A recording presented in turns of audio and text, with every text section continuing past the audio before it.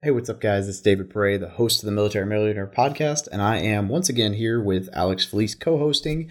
But today's episode is with James Lowery, who is Rethink the Rat Race, and he has he's got 10 rental properties and literally lives out of the country. Has for a while. He just travels the world. He films this from a chateau in France, and he has found a way to take some rentals and be completely retired at a very young age. It's a super exciting episode, and he's got a little different strategy than a lot of my guests, but I love it, and he's an awesome guy. So definitely tune in. As always, show notes are found at FromMilitaryToMillionaire.com/podcast. Now relax and enjoy the show. You're listening to the Military Millionaire Podcast, a show about real estate investing for the working class. Stay tuned as we explore ways to help you improve your finances, build wealth through real estate, and become a person that is worth knowing.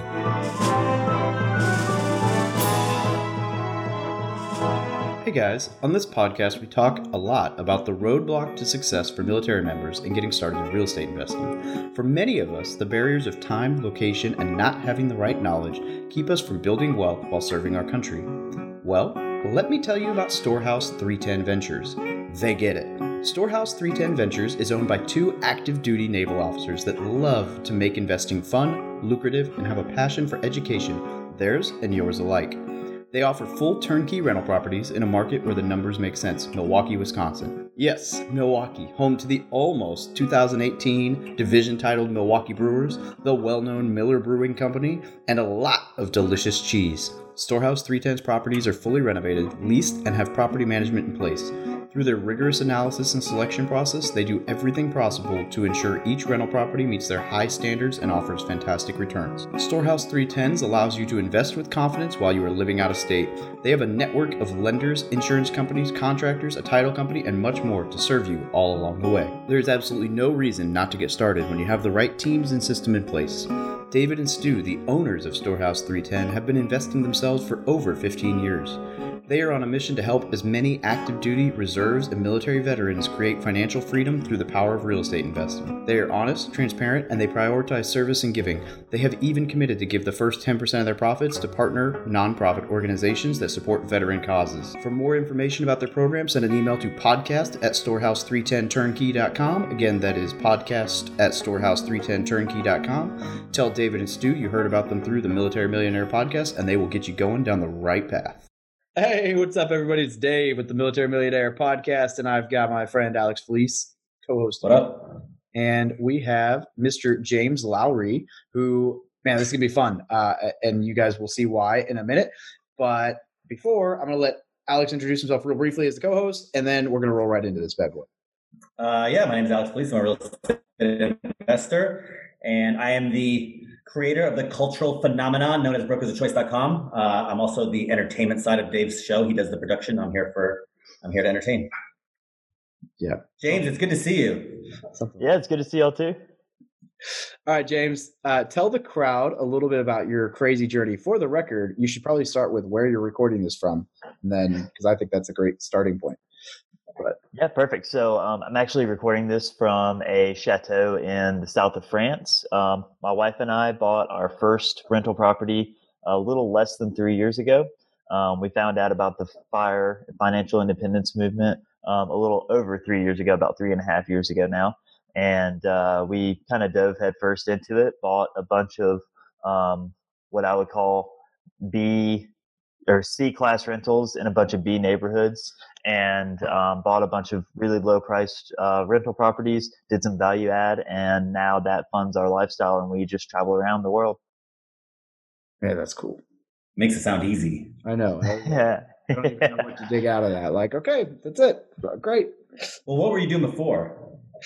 So I actually managed a region of physical therapy clinics in North Alabama. So kind of it sounds like a rural area, but my area was actually pretty populated. It's Huntsville, which is the capital of engineers, which is what my wife was. She was a mechanical engineer for Boeing, and so those were our day jobs. And then we did a heavy side hustle of real estate. Is like for those 3 years, it was like everything was real estate. So you bought single family rentals. How many do you own now? How many So did we you own actually have. before you? How many did you own when you quit your job? That's what I want to know. So we have 10 units. So some of those are duplexes. Some of those are like houses with detached apartments. We have a condo, we have a townhouse, and one of those we Airbnb. So we do have a short-term rental. But we only have 10 units actually. So not the million that most people think you may No, need to. I think that's way more impressive. The fact, and we'll dig into that a little bit, but people get wrapped around unit numbers, right? And I think that's totally arbitrary. But you are literally living anywhere you want right now, and traveling and living what a lot of people would consider like the dream. I mean, I see your posts all the time, and I'm like, man, that looks awesome. Off 10 units. I mean, that's not to say this is a brag, but that's less than I own right now, and I for damn sure couldn't travel the world on what I'm pulling in off it. Yeah, so well, that's really important. Let's talk. I really want to talk about that because I do agree that there's a ego mania about units. I don't know how, James. I know you're in real estate, but I don't know. I know well in the real estate community right now. It's like a total dick measuring contest about who can get the most units. You know, and I've been doing this long enough to know that you get people will tell you, oh, that thing cash flow is $500 a month. It's like, yeah, but not on taxes, not really. So 10 units, say $300 a month. That's 3 grand. That's 3 grand a month on 10 units. I'm just spitballing. I don't know what your numbers are, obviously. Now, 3 grand a month, 36,000 a year, certainly enough to live off if you, and you said you participate in the fire movement. So if you live a low cost of overhead lifestyle, is that sound about right for where you're at? And is that what you guys did? Or did you get disproportionately high income from what you bought? No, that's actually pretty much almost spot on. Some of them ebb and flow a little bit, but we're pretty much living on around 35 a year. Okay. And that's actually the funny thing is like we're still living below what the rents are taking in. Obviously, we're not spending every single bit of excess cash flow that comes in. So we just track our expenses and things like that. But yeah, most of the properties bought really low, and all of them almost are over the 2% rule. Like I've got a couple of duplexes that really just knocked it out of the park, and those made it really easy for the others to kind of ride on their coattails. Yeah, and so if you can survive the 25 years or whatever it is to get most of these things paid off, it's like, yeah, I can live on 35 grand a year for a few years. And you're not going to stop. You're going to grow and continue to get better. And so that number hopefully becomes higher. But then by the time you retire, that 35 grand becomes 80 real quick once all the debt services are gone. Yeah. Yeah, absolutely. And with the every year we just increase the rent prices a little bit. The areas that we bought happen to be gentrifying pretty well, and rent prices are going up. So I actually expect that to be 40 or 45 in the next not long. Absolutely not long at all. All right, so I'm going to go back just a little bit real quick because I realize we've touched on it twice now, but I don't know that I've really had anyone huge in the fire world on this show yet. So you mind just kind of breaking that down real quick for some of my listeners? Yeah, so for the typical fire, I don't know, follower, I would say, is they invest mostly in index funds, and the whole goal is to have 25 times your annual expenses invested, because you can live off of 4%, is what the math says. Based on studies, you can live off 4% of that, and it'll grow in perpetuity, and that should also cover inflation and things like that.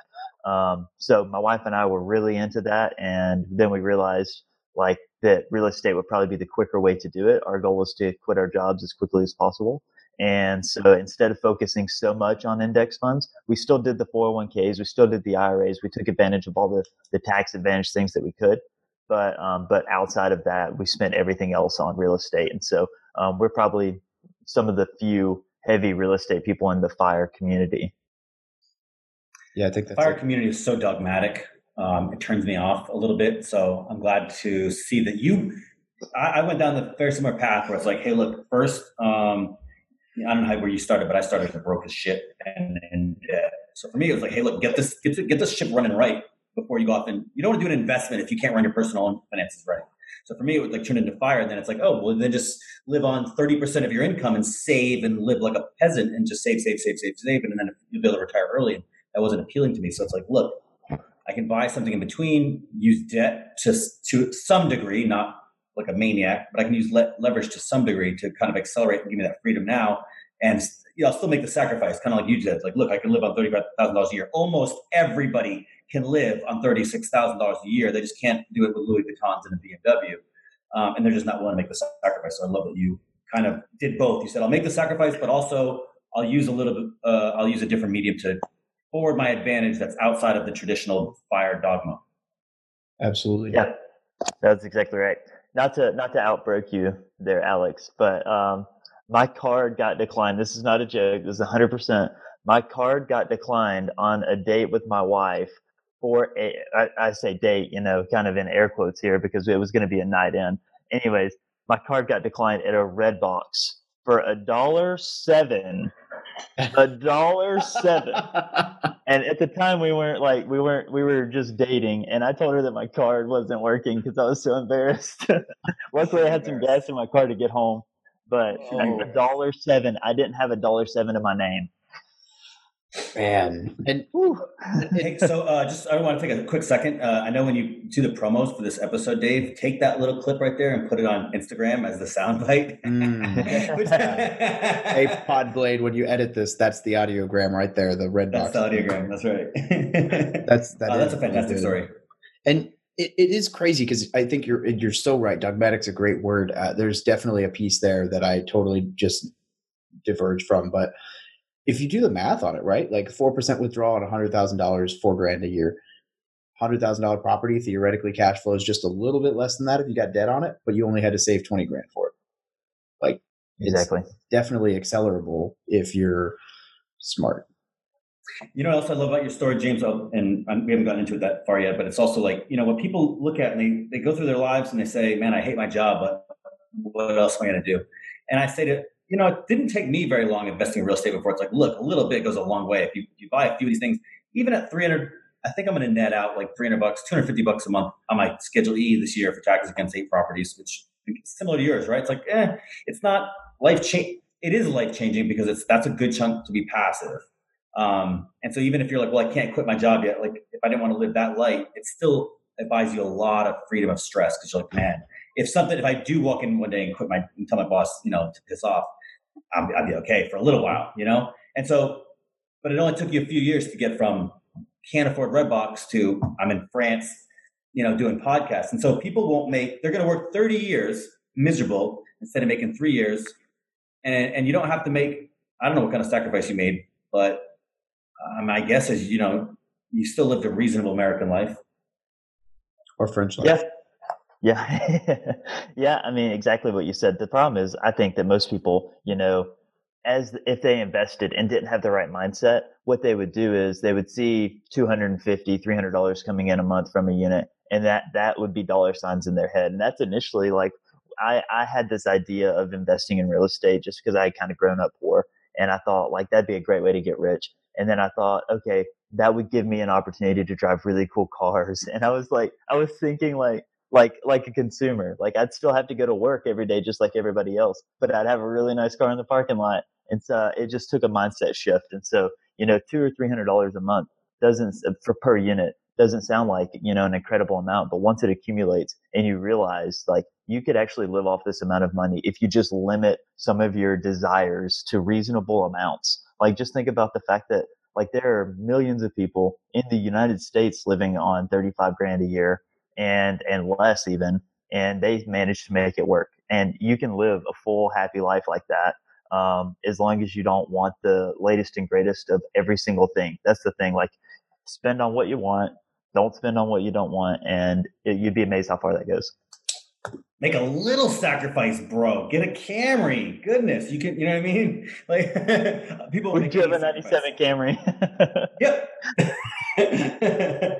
Yeah, people will make. They don't like to make any sacrifice. None at all. Gotta have no cell phones let over 2 years old. Big screen. Well, the TV's got cheap, but it's like new phones, new laptop.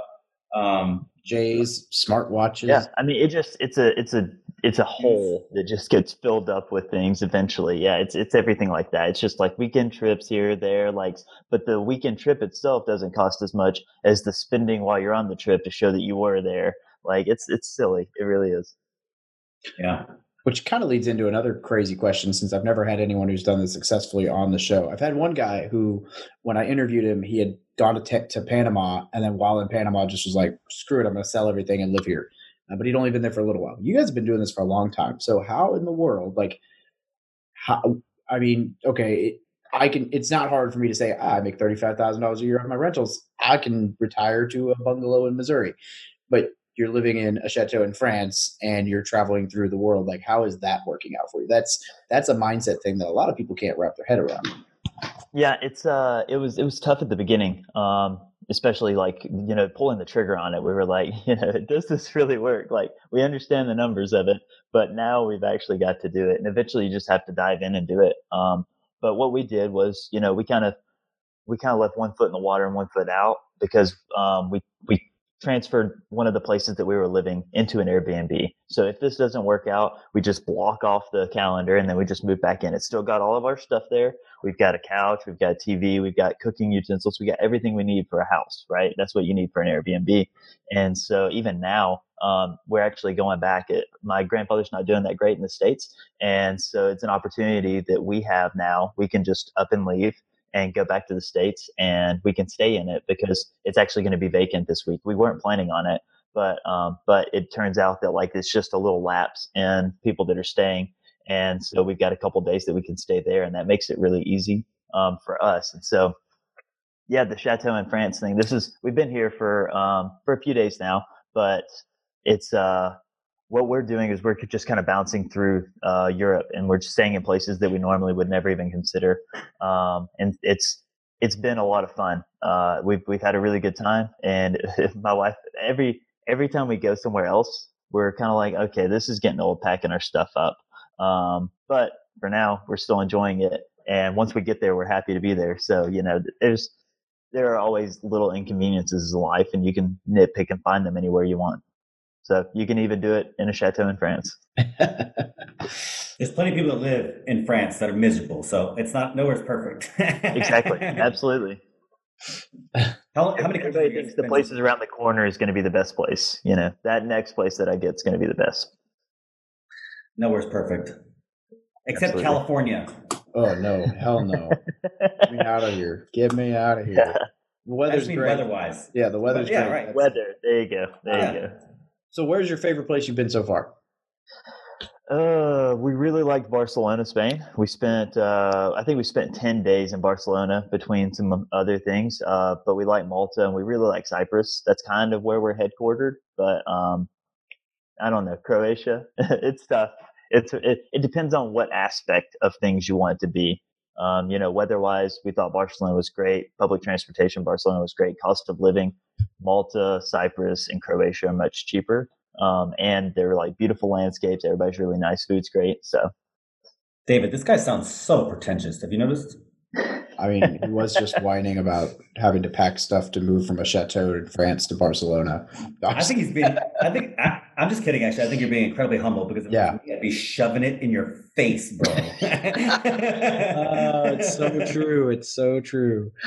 Man, no, it's just so cool. Like, it's just a cool thing to be able to do. So you go. Okay, fine. I was just going to ask what's next. Alex has a better question. He can go. I met you at FinCon. Do you go there as a guest, or do you go there because you have some kind of content production that helps you pay for this lifestyle? So we do have a content producing thing. We have a website. It's called Rethink the Rat Race, and we enjoy blogging on it. And we enjoy, talking about our life. It's not really a business in any way, shape, or form. We barely make enough to cover the expenses on it. So it's not making anything to fund this lifestyle. I think that might be a common misconception and it's kind of like one of those survivor biases. People think that everybody out there that's FIRE has a blog that makes 10 grand a month or something like that. Yeah, exactly. And the only reason why they realize that, I mean, I don't know if they think this, they hear of these people because they have a blog. There are hundreds, thousands of people out there doing this successfully with no blogs that they don't know anything about. I have friends that are FIRE that don't even want pictures taken of them. They're definitely not blogging about it. And so it's kind of one of those things, but I assure you, this is not funding our lifestyle. We just do it for fun. we get to write about anything we want and not have to worry about like trying to monetize it. I don't have to only talk about real estate. I talk about fitness. We talk about travel. We talk about anything we want. And that to us is like a passion project. We enjoy it. How long have you been doing that? We've been doing that for about 2 years. So we had actually bought our first property and then our first duplex, and then we started the blog. And so it's not been that long, but it's been fun. I have a similar story, and I got into blogging thanks to my friend Lee Huffman. I don't know if you know him. You might know Lee. He runs baldthoughts.com, or We Travel There. And he introduced me to FinCon, and I really like the idea of, like you said, blogging. But I had this undue influence on me by guys like Lee and Dave and Dustin Heiner, especially, who they do what I call the FinCon model, which is what you said. It's like, you got to do a blog that makes money. It's a business. And I said, man, I just don't care about that at all. And it seems I've noticed a thing in life. It's like money is fun to make on your terms, but it's rarely the way it works. It's like, usually if you try to do something you like for money, it becomes not fun. It takes all the fun out of it. And so I was like, man, I really kind of want to tell my story like you and do this personal style blog, but like I have all this pressure to do it to make money. And I found that as soon as I was like, you know what, this is never going to make a dime, I was like, oh, now I really like it, because now it's like no pressure. It's like I'm going to produce what I want. I don't care who reads it. And so I say all that to say, now it actually gets me quite a bit of a higher return on investment, just because people find me, they relate to my story, and then they're like, let's do business together. With zero direct monetization, no ads, I don't do emails or anything like that. So I was curious I'm just curious to hear your story, because I have Hotshot over here who does. For the record, I don't use Google Ads. I don't know that I've ever made enough money from affiliate links to even cover what it costs to run the blog, which is minimal. And for the first 2 years I did this, I didn't even do affiliates. It was just the same thing. It was like, man, I just want to have fun and see where this goes. I'm just trying to break even at this point, because I think if I keep spending my entire life locked away writing and producing content and it's in the red every month, my wife might kill me. But I'm still in the red. So I wanted to interrupt this show very briefly to talk about beyondpricing.com. And this is the way that I've been doing dynamic pricing. And I just wanted to share it with you because in the last 2 weeks, I've gotten 3 bookings that have already made up for any cost that this would have been to me. In fact, it especially does because it just pulls a small piece off of, I think it's 1% off of what you make in income. And I've already seen multiple like $10, $20, $30 per day price. So yeah, sure, they might get 1% fee, but they're making me at least 5%, 10% more. So it's a win-win-win. It doesn't cost you anything out of pocket. So definitely check out beyondpricing.com. It is very good about fluctuating.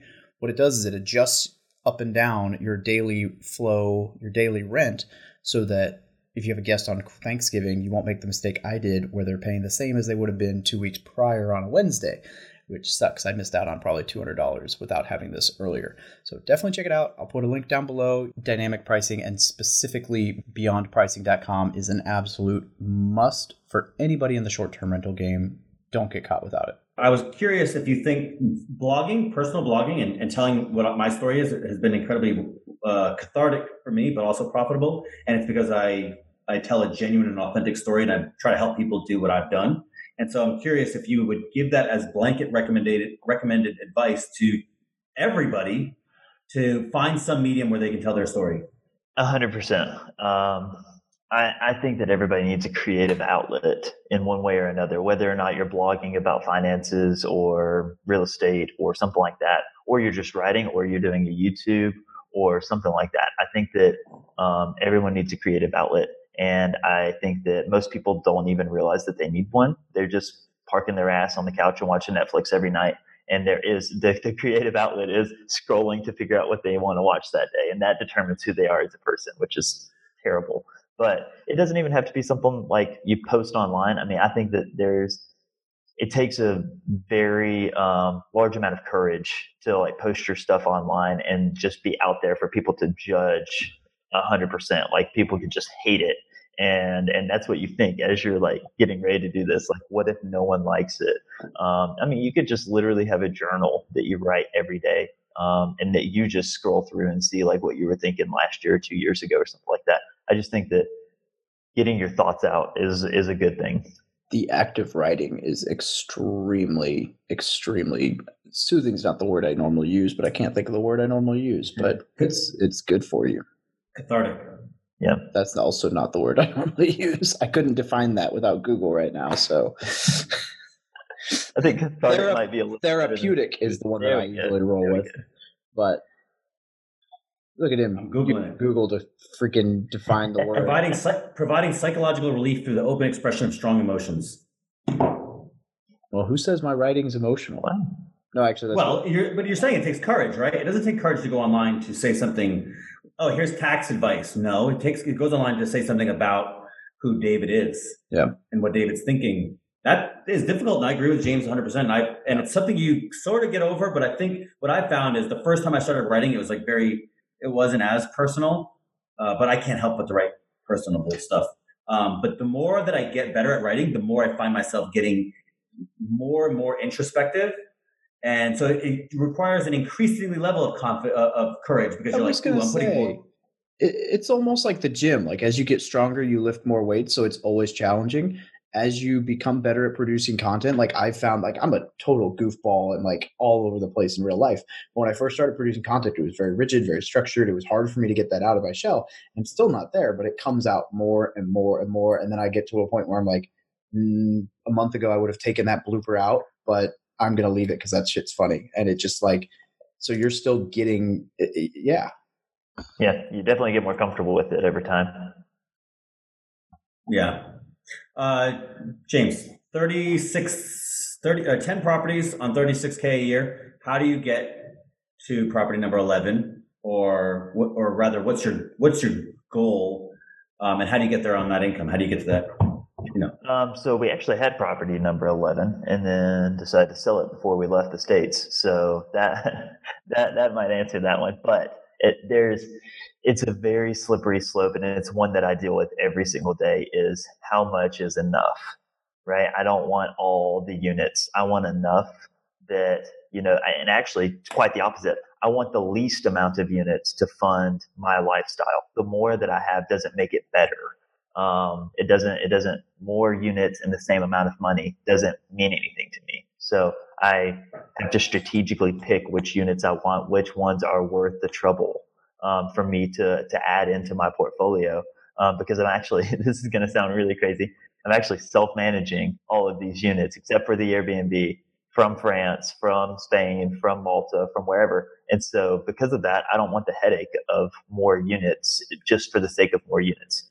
Now, with that being said, I'm looking at one that a wholesaler sent me last night. We spent like an hour and a half. My wife's mom went over because one of my friends who's an investor was not available. So my wife's mom went over and FaceTimed us, and we walked the property on FaceTime.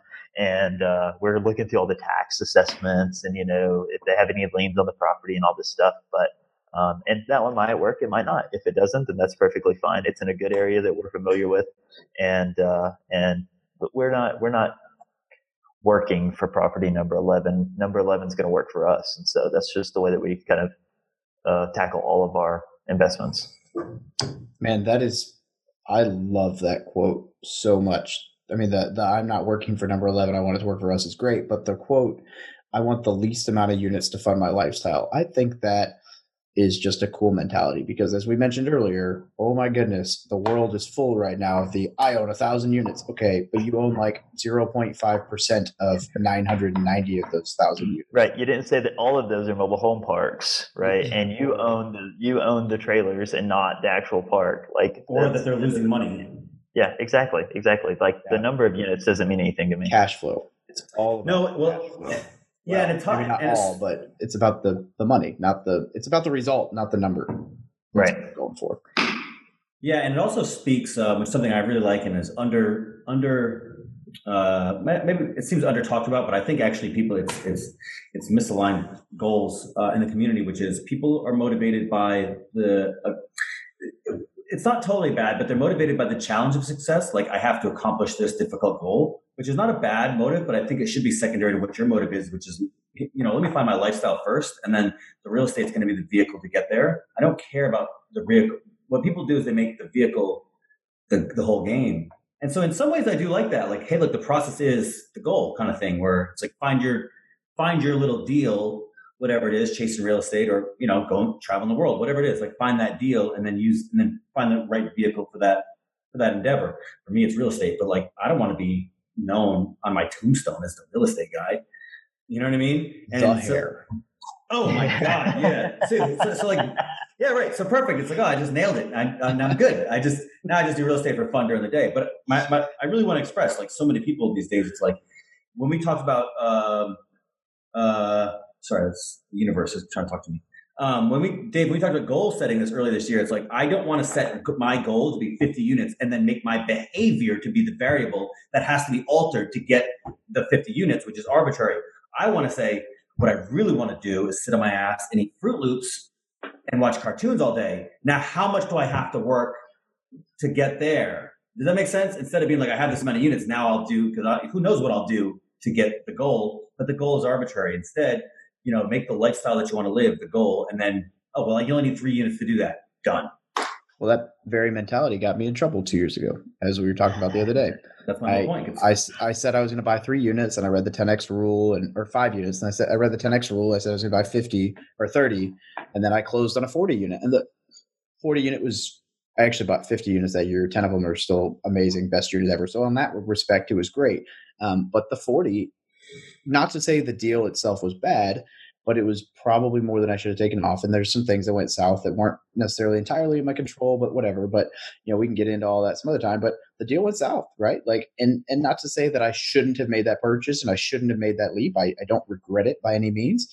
But if I'd been focused on like the long-term goal, like that 10 unit is incredible. And I probably would have been totally content with that and continued working on other things or saving or whatever, instead of chasing this big thing that I didn't, not that it was a bad thing, but I didn't need to be chasing the unit number. I met my cash flow goal for the year with that one purchase, and I should have been content with it. Yeah, a lot of people are trying to replace one job with another job. That's not what I wanted to do. I didn't want real estate to turn into a job. I enjoy real estate. I really love it, and I want to continue to love it. And so that's why I don't do it full time.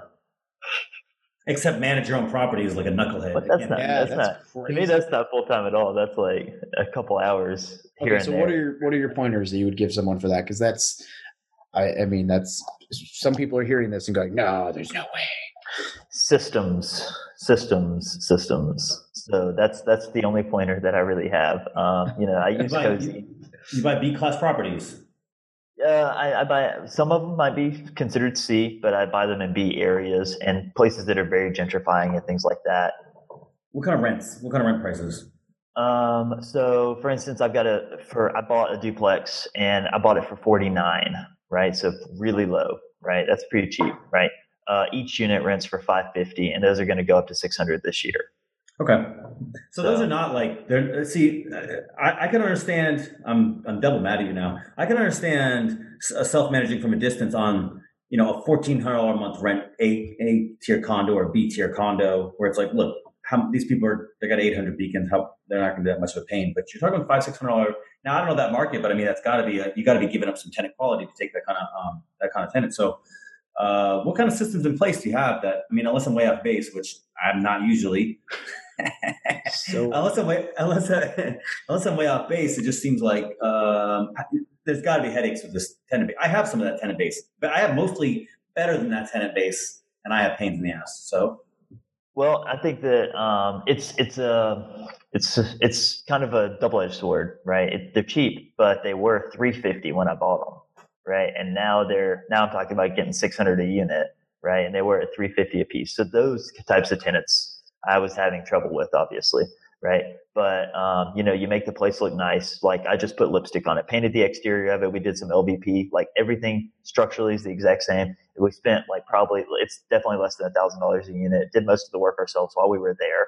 And just really simple stuff, made it look really nice. And it's kind of like a hipster's haven is really what it is, right? So you're getting young people that are, right out of school or even in school. I have one person that's actually a student in college that their parents are paying for their place and they just want their own place.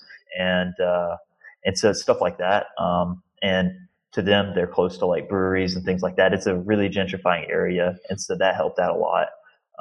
But yeah, I mean, you would think that you have a lot more trouble out of those types of tenants, but I think that appealing to the right type of people and, making enough hoops that people have to jump through gets rid of all of those tenants actually. So for instance, my application process, that eliminates 90% of the troubled tenants for me, because I list the place and I have Cozy and I list it on Zillow, I list it on Facebook Marketplace, I list it on anything where I can get anybody, frankly.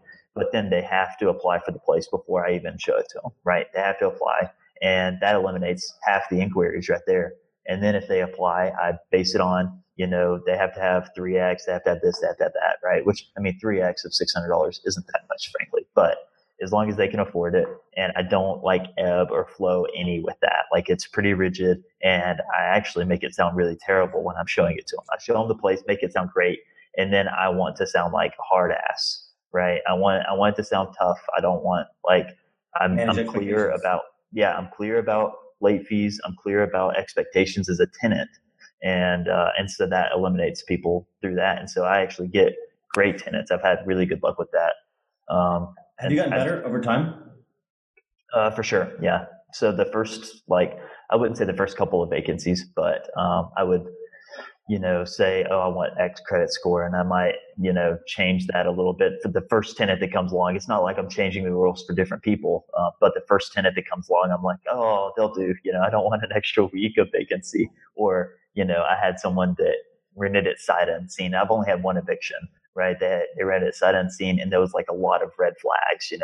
They were, moving a state. They had gotten a divorce, but they were moving in with someone else, and they didn't really have the income, but they had the job offer saying that they were going to be there. And then literally 3 months later, I had to evict them.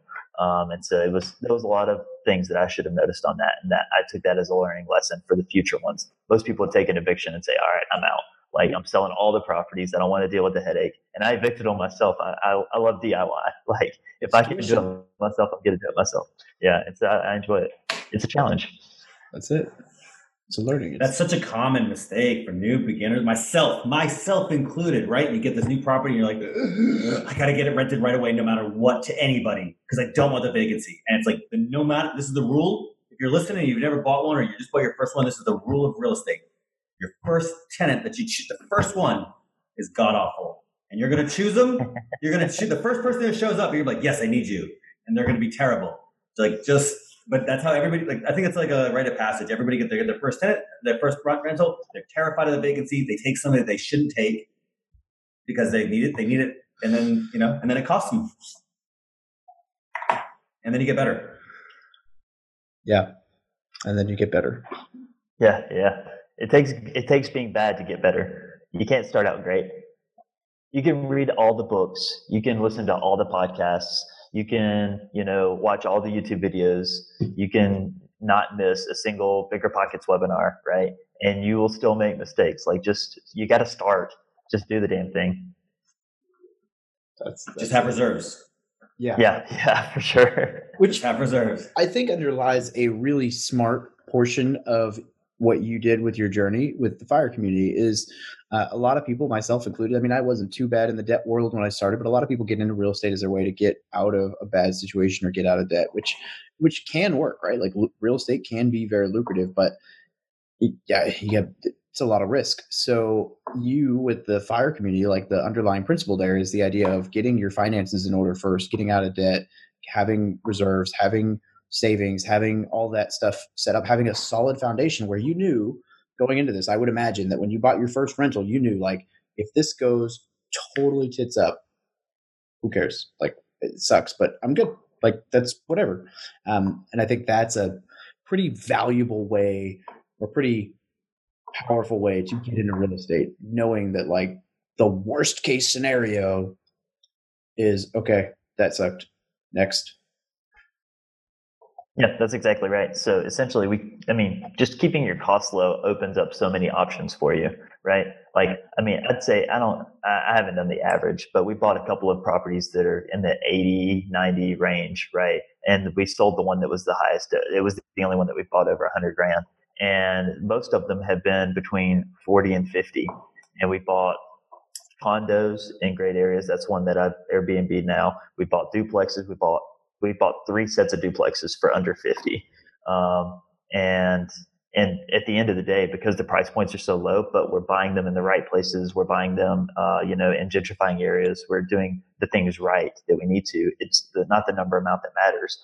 But at the end of the day, 50 grand, okay, well, that if it's the worst case scenario, it set us back 6 months on our fire plan, or whatever. Like if that's while we were working, right? Like we'd be like, okay, well, that sucked, but if we can sell it, we'll sell it. If we can't, we just hold on to it and just eat the mortgage for, a few months until it gets to a selling time, and then we can sell it. And so, just being able to float your lifestyle and some is a good thing, to have no boundaries on where your spending is, and to spend to the maximum amount and then have no option after that is the bad choice. And the reality for way too many people. 100%. And, so I laughed. So, you're one of very few non-military guests that have been on my show in a long time. In fact, I will probably end up releasing this as a bonus episode because that's my way of getting around the military guest thing. But, and I joke about that, but that's kind of the reality. But man, I tell people all the time, like when you join the military, you almost attain financial freedom immediately. Like not necessarily, but like if you think about it, you join the military. If you have debt, it gets cut to 6%. You get a housing allowance or a place to stay if you're single. You get a food allowance that's more than enough to cover everything. No health insurance, no life insurance costs. I mean, there's some costs associated, but like no health insurance, no dental, no life. Like it's all covered. You live close enough that you can walk to work if you wanted. You don't even need to own a vehicle, especially if you're a single guy. You can carpool or whatever. Like there's no even reason to buy a car. Like you could literally enter the military and like that. If you set up a TSP, you're now on your way to long-term wealth. Problem is, and perfect job security. Yeah. And then the problem is that we turn around and sabotage ourselves as fast as humanly possible. Jordans, iPhones, cars, tattoos, women, whatever. And then we wonder like, oh crap. And so I think it's cool that you've got this like, yeah, we're good. Like we're literally traveling the world off our investments because we're smart about where the money goes. Yeah, I talk a lot of I talk shit about everything. The fire community, I give it a hard time because of the dogma, but it's interesting. I started my first endeavor. I didn't go from broke to real estate, right? I don't think that's a good way to go. I really don't. I do not think that if you just go from I'm broke, what can get me rich, or what can get me out of this real estate, I don't think that's the right answer at all. Because every individual has their own income statement and balance sheet, just like a business. Every business has an income statement, balance sheet, and statement of cash flows. Every human being has an income statement and a balance sheet. Just because you haven't looked at yours doesn't mean it doesn't exist. And so if what going to FIRE first allows you to do, and I say FIRE, but what it really means is the personal finance community, what it allows you to do is look at your income statement and understand what it means and where you're making money or if you're losing money, and then your balance sheet, your net worth, whether it's increasing or decreasing. And so, start there. If you can't manage your own money, if you go and buy the house, you're going to mess it up because what's the old saying? How you do one thing is how you do everything. And so you're like, man, I got bad credit, no money, and I have no experience, and I want to go buy a house with hard money, you know what I mean? And try to flip it. It's like, dude, if you can't run your house, you can't run that second. You can't run your own house. You can't run this other business over here. There's no way. And so starting with the FIRE idea, like you said, I really like that you did that first.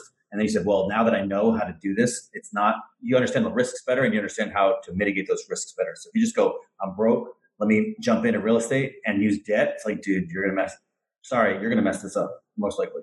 So I like that you did your story. And I don't want to say they're similar, but you did FIRE and you realized its limitations. And then you said, I can parlay that to something else. But I think people should start with FIRE or personal finance. Yeah, I think I would agree. I always say like Dave Ramsey is a great way to get you from negative to zero. But at that point, zero. Okay, now you're at zero. Keep the zero, and then everything after that, I differ in my strategies from then on. Yeah, absolutely. I agree 100%. Dave Ramsey is great for the people that have gotten themselves into debt. The mindset, the payoff, the little balances first, get a bunch of little wins. But, mathematically, it's not where it needs to be. But he's great for debt payoff. Anything after that, it's not good. And I think that Yeah, I absolutely agree. It's a very prudent advice to have minimal amounts of debt going into real estate. The only debt we have is real estate. The only debt that And I have is real estate. I have a yeah, lot of and it. yeah. Well, that's the way we planned it. We purposely got rid of cars. We got rid of things. We sold off stuff. We sold a condo that we had in a really ritzy area, and then used that to kind of the money. We didn't even make any money off of it. Actually, we broke dead even. Like we spent almost a year there. And then when we closed on it, we literally walked out without a check, and we didn't have to pay money. That was our whole goal, was to not have to pay more money. And so we didn't get anything out of it, but we used the money that was going towards that to put towards other properties, just by saving that up. And then that 20% comes really quick. It just starts rolling in really easy. And so that made it really easy. I think that, saving was 100% the first thing that got us on this path, was being able to manage our own money coming in. Because if you can't manage that, like you said, if you can't manage that, you can't manage anything else. If it goes in as quick as it comes out, then you're not creating any space in your life for choices. And if you can't manage the little money that you're making now, how are you going to manage big money? You're going to waste it faster. If you mind the pennies, the dollars mind themselves. That's what I always say. And it's funny because it's easier said than done. Like even the longer you do it, like I realized this last month, it was probably the second week of January. I was like going through stuff and I was like, oh, holy crap. Like I spent a lot more eating out this last week than I thought I did. Like, And it's funny. I know Alex that I don't remember if it was you actually, Alex, but I joke about like how I have the no discipline banking where I set up different bank accounts so that I don't touch money when it goes into the wrong places. But I literally took that like a full step further this week. I realized what I'd been doing is because my office is whatever and I'm bored. I get like, I'm going to walk down to the store and just grab a drink. And then when I'm at the store getting a drink, it's like, oh, I'll grab this bag of chips and I'll grab that. And hey, and so this week I literally took every card except my business card, which I'm at least disciplined enough not to touch, out of my wallet, threw it in my freaking sock drawer. It was like, great. Now I have $5. That's my snack money for the week. And I ate healthier. I didn't spend any money, whatever. And I still walk down there. I just don't buy anything and I walk back. It's like, I don't know. It's easy to let it run away. So you have to pay attention to it. But it's funny because as the real estate excites me, as I'm sure it does a lot of you guys, like it's more exciting to see the money go into an account where it's going to do something than it is to buy that crap that you're thinking about. Yeah, I agree. It's more fun to make money than it is to spend money. Most people just got it made enough to feel the feedback mechanism. I agree with you, David. Yeah. I have a lot of people that ask me. Let the record show. It happened once. I have a lot of people that ask me about that. Like, what is your budget like? What is this? What is that? And it amazes a lot of people that my wife and I are retired and we've never had a budget. Like, it's the way that we encounter things. It's the way that our mindset is now. There was a time where, we would spend, every dollar that came in, we would spend it on something. Like at one point when we had a buffer of like $1,000 in the account. We thought that was great. Right. And that's not going to get you anywhere. This is the thing. Everybody wants to be a millionaire. Nobody wants to save 10 grand. You got to start there. Right. Like, you've got to have some money to get to be a millionaire. But what we do now, and even during our like fire path, we saved literally every dollar that came in. And then we would only spend on like essential items. Like we would spend on, travel occasionally and things like that. But people ask me about budgets and I'm like, I didn't have a grocery budget. I spent the least amount possible to still be healthy. And we did powerlifting and we did bodybuilding and stuff like that. Like, we were healthy, but like on food, on cars, on whatever, like we saved every dollar that came in and only spent on things that were necessary. There was no shopping category. There's no categories. Every dollar that comes in is mine. And then I disperse it where it needs to go. Let me ask you a question about powerlifting, because I've been doing that for a long time. Is it easier to squat 2 times your body weight or buy profitable rental real estate? Which one's harder? Squat 2 times your body weight or buy profitable rental real estate? Squat easy. Squat's easier? I think squat's easier. Yeah, for sure. Wow. Wow. I think it's a very similar mindset. Actually, I think that, the workout mindset helps 100%. Me in the fire thing. Yeah, because, it's a self-improvement thing. It's small wins every day. It's a consistent basis. It's like, it's a lot of it's mental. It's the back end work. Most of the work's done in the kitchen, not in the gym. Right. Yes. So it's stuff like that. The gym's where everything shows off, and that's how it is with fire. Your spending is where everything shows off, right? But like living the lifestyle where you're traveling the world, it looks really cool. But actually, it's all done in the back end. It's done in the kitchen. It's done in the spreadsheets. It's done in the bank accounts. Real estate's so much that way. It's like when I close on a house and you're like, damn, you got that deal out. So I'm like, dude, the deal, doing all the back end. By the time I close on the house, it's like all the hard part's over. Yeah. Right. It's strategy and planning and plotting and finding the deal. Yeah. But it's the same thing. It's like, dude, you go to the gym. It's like, dude, I've had this squat in my head for 8 hours today, going through the motions. I know what I'm going to squat. I know what I got to do. I know how I got to prepare. Like it's in my head. Like I've been squatting all day. By the time I hit that, and powerlifting is very much like that, because it's like, well, you're going to do one set. You're going to do your heaviest set or whatever it is. It's like, okay, I'm going to get this for 3. I wonder what the correlation is, and there's no way to prove this, but I wonder if the reason that my answer would be the same as powerlifting is probably easier isn't because powerlifting is easier, but because you can go to a gym and know that by the time I get there, I will be surrounded by a whole bunch of people with the exact same goal who are going to help me, who are going to whatever. And people do it. It's like a social thing, right? Like people help each other do it. It's cool. People do it, look good, feel good, help each other out, spot you, do this, do that, whatever. Whereas like real estate, a lot of times, and networking is super, super, super, super important. But a lot of times real estate is a lone wolf thing. Like you're not like walking into your office in the morning like, oh, me and my boys are going to check out this MLS listing. Like, I wonder if that has anything to do with it subconsciously. Like we hold ourselves back because of the support system. Maybe. That's interesting, because when you go to the gym, it's a solo endeavor. I mean, maybe you have a gym buddy there, but people are there, but most people aren't squatting, deadlifting for starters. Yeah. Right. Yeah, and to be fair, I used to ask this on my show, and after I think 35 or 40 shows, you're the only person who said buying squatting 2x body weight is easier than buying profitable rental. You're the only person. Because most people I know, first off, almost everybody I know can't squat 2x body weight anyway. So I don't know. They're like, but they got rentals, so I know which one's easier for them. So I find it interesting you said that. So I don't know that that's a very common answer. I would have said the opposite. I'd say buying rental real estate's easy. Squatting 2x. Really? Then 2x body weight? That's 405 for me. Not that many people I know can squat 405. Yeah, but for you, that's if you weigh 150, right, that's still a 300-pound squat. I mean, I just don't know that many. I was to say, I think it depends on the circles you run in, I guess. Right? I've been hanging out with meatheads for years. Yeah, exactly. So I definitely could back before knee surgery, but I definitely could not for the next months. Like it's going to be a long time before I get anywhere near that again. It's very similar to the real estate. It's frequency and duration, right? Like you just have to stick at it, and at the end, I think maybe my thing with powerlifting that I really enjoy versus like other things, like I did physique shows and stuff like that. There's no subjective, right? It is very objective. Like I got X amount of weight and I weigh X amount. Like it is cut and dry.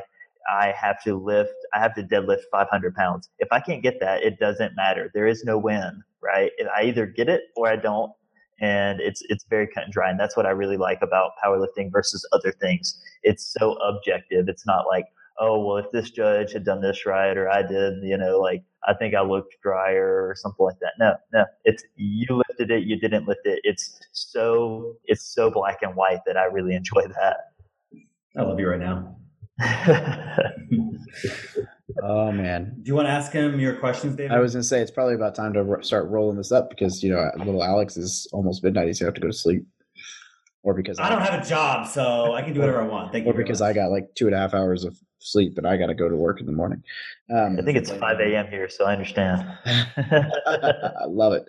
All right. So my first question is always, if a 18, 19, 20-year-old walked up to you asking for financial advice, you only had a few minutes, what would you tell them? I would tell them the house hack. I think probably a lot of people probably say that, but I think one, saving, right?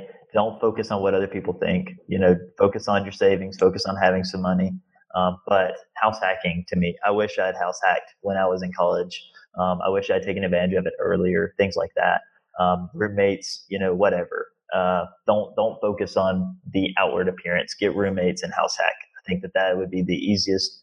Or I would tell them to get Scott Trench's book. That's probably what I would tell them to do. That's actually what I have done. I've given it to people that I work with and things like that. And so give them something to learn from. But whether or not they take that, I think you have to be in the right mindset to absorb information sometimes and to take action on it.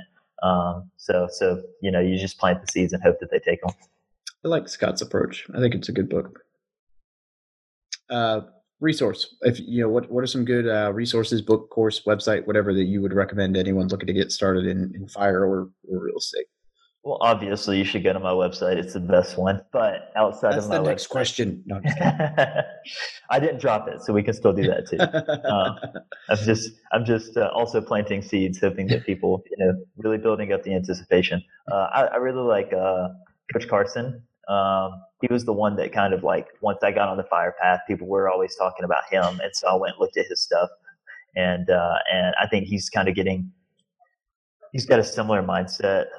He has different goals than I do, but he bought way too many and now he's trying to pare them down to get good ones. And so I think that is a good mindset to have. I just tried to keep that in mind. Like, this is where he's trying to get to. So I should start there, trying to get there before I even buy 100. I should be trying to focus on the good ones instead of trying to sell them off, because that's a whole other job. I love that. Yeah, I think that's really powerful, especially with today's economy where no one really has any idea where it's going. That's a very smart play. It depends on when you pull up Market Watch as to where it's going, right? One thing it'll say that Dow's at an all-time high, and the next thing it'll be recession's coming. So, and it's always Trump's fault.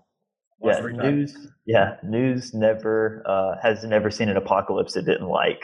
So, well said. I meant both ways. Like, it's like, oh, the market went up. This side of the world says, oh yeah, Trump. The market goes down. This side of the world says, oh no. It's like, it doesn't have anything to do with it.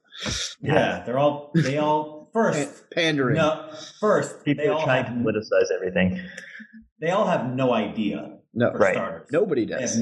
They have no idea. Well, but they're selling you authority and expertise. Anyways, don't get me started. You get my book. Next podcast episode with Alex Felice, tearing down the economy. That's right. All right, yeah. Where can people get a hold of you? What is that wonderful resource website? Yeah, it's rethinktheratrace.com, and we're on all the socials there. You can follow the aforementioned Instagram account there, where we post a lot of our travels and stuff like that. We're on Twitter, but that's a whole other thing.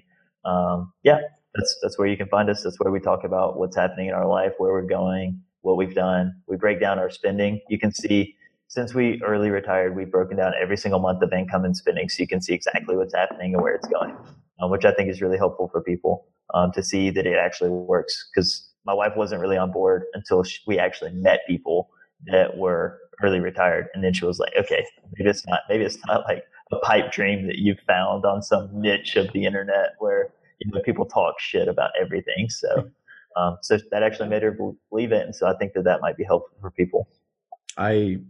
Getting around like-minded people. I mean, we talk all the time about networking and your network's your net worth, but the reality is sometimes just getting around people who think the same is like, oh, hey, this feels good. Like, I mean, it's like a self-help book. Alex loves self-help books, so we'll just leave the episode right there. And but getting around people who are on the same journey, like, even if they're not pulling you up as a network, like, it's just good to know people that are going the same way. There's too much negative crap in the world that people focus on. Yeah, like we met at FinCon, and so I think just getting around like-minded people, like my wife next year, she didn't even buy a ticket, but she's going just because, like, we want to hang out with people.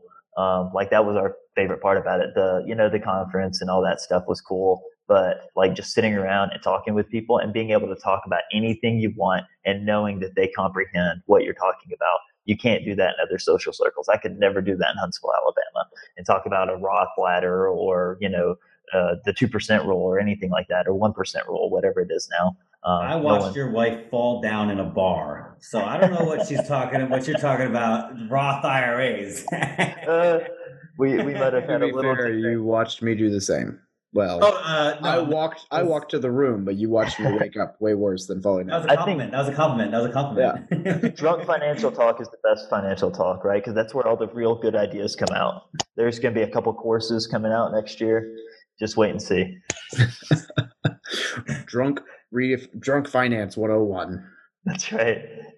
How to use your alcohol to fund your lifestyle.